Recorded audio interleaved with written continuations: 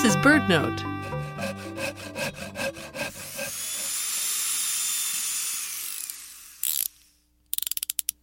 A fine woodworker will have a chest full of tools of different sizes and shapes, each designed for a specific task.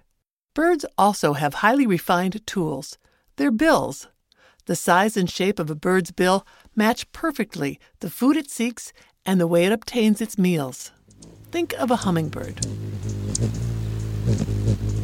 Slipping its long, thin bill deep into a flower to suck out nectar, or the large hook-shaped bill of an eagle, ripping apart its prey.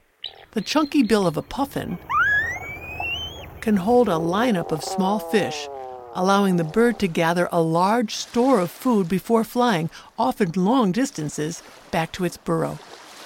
Different species of shorebirds that forage shoulder to shoulder in tidal estuaries have bills of different lengths. As a result, they don't compete for the same food. Plovers collect prey from the surface using short, blunt bills. Dowitchers probe under the surface with longer bills. Curlews,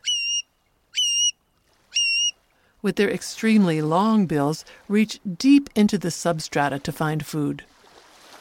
Through evolution, each bird has developed the tool it needs to survive. For BirdNote, I'm Mary McCann.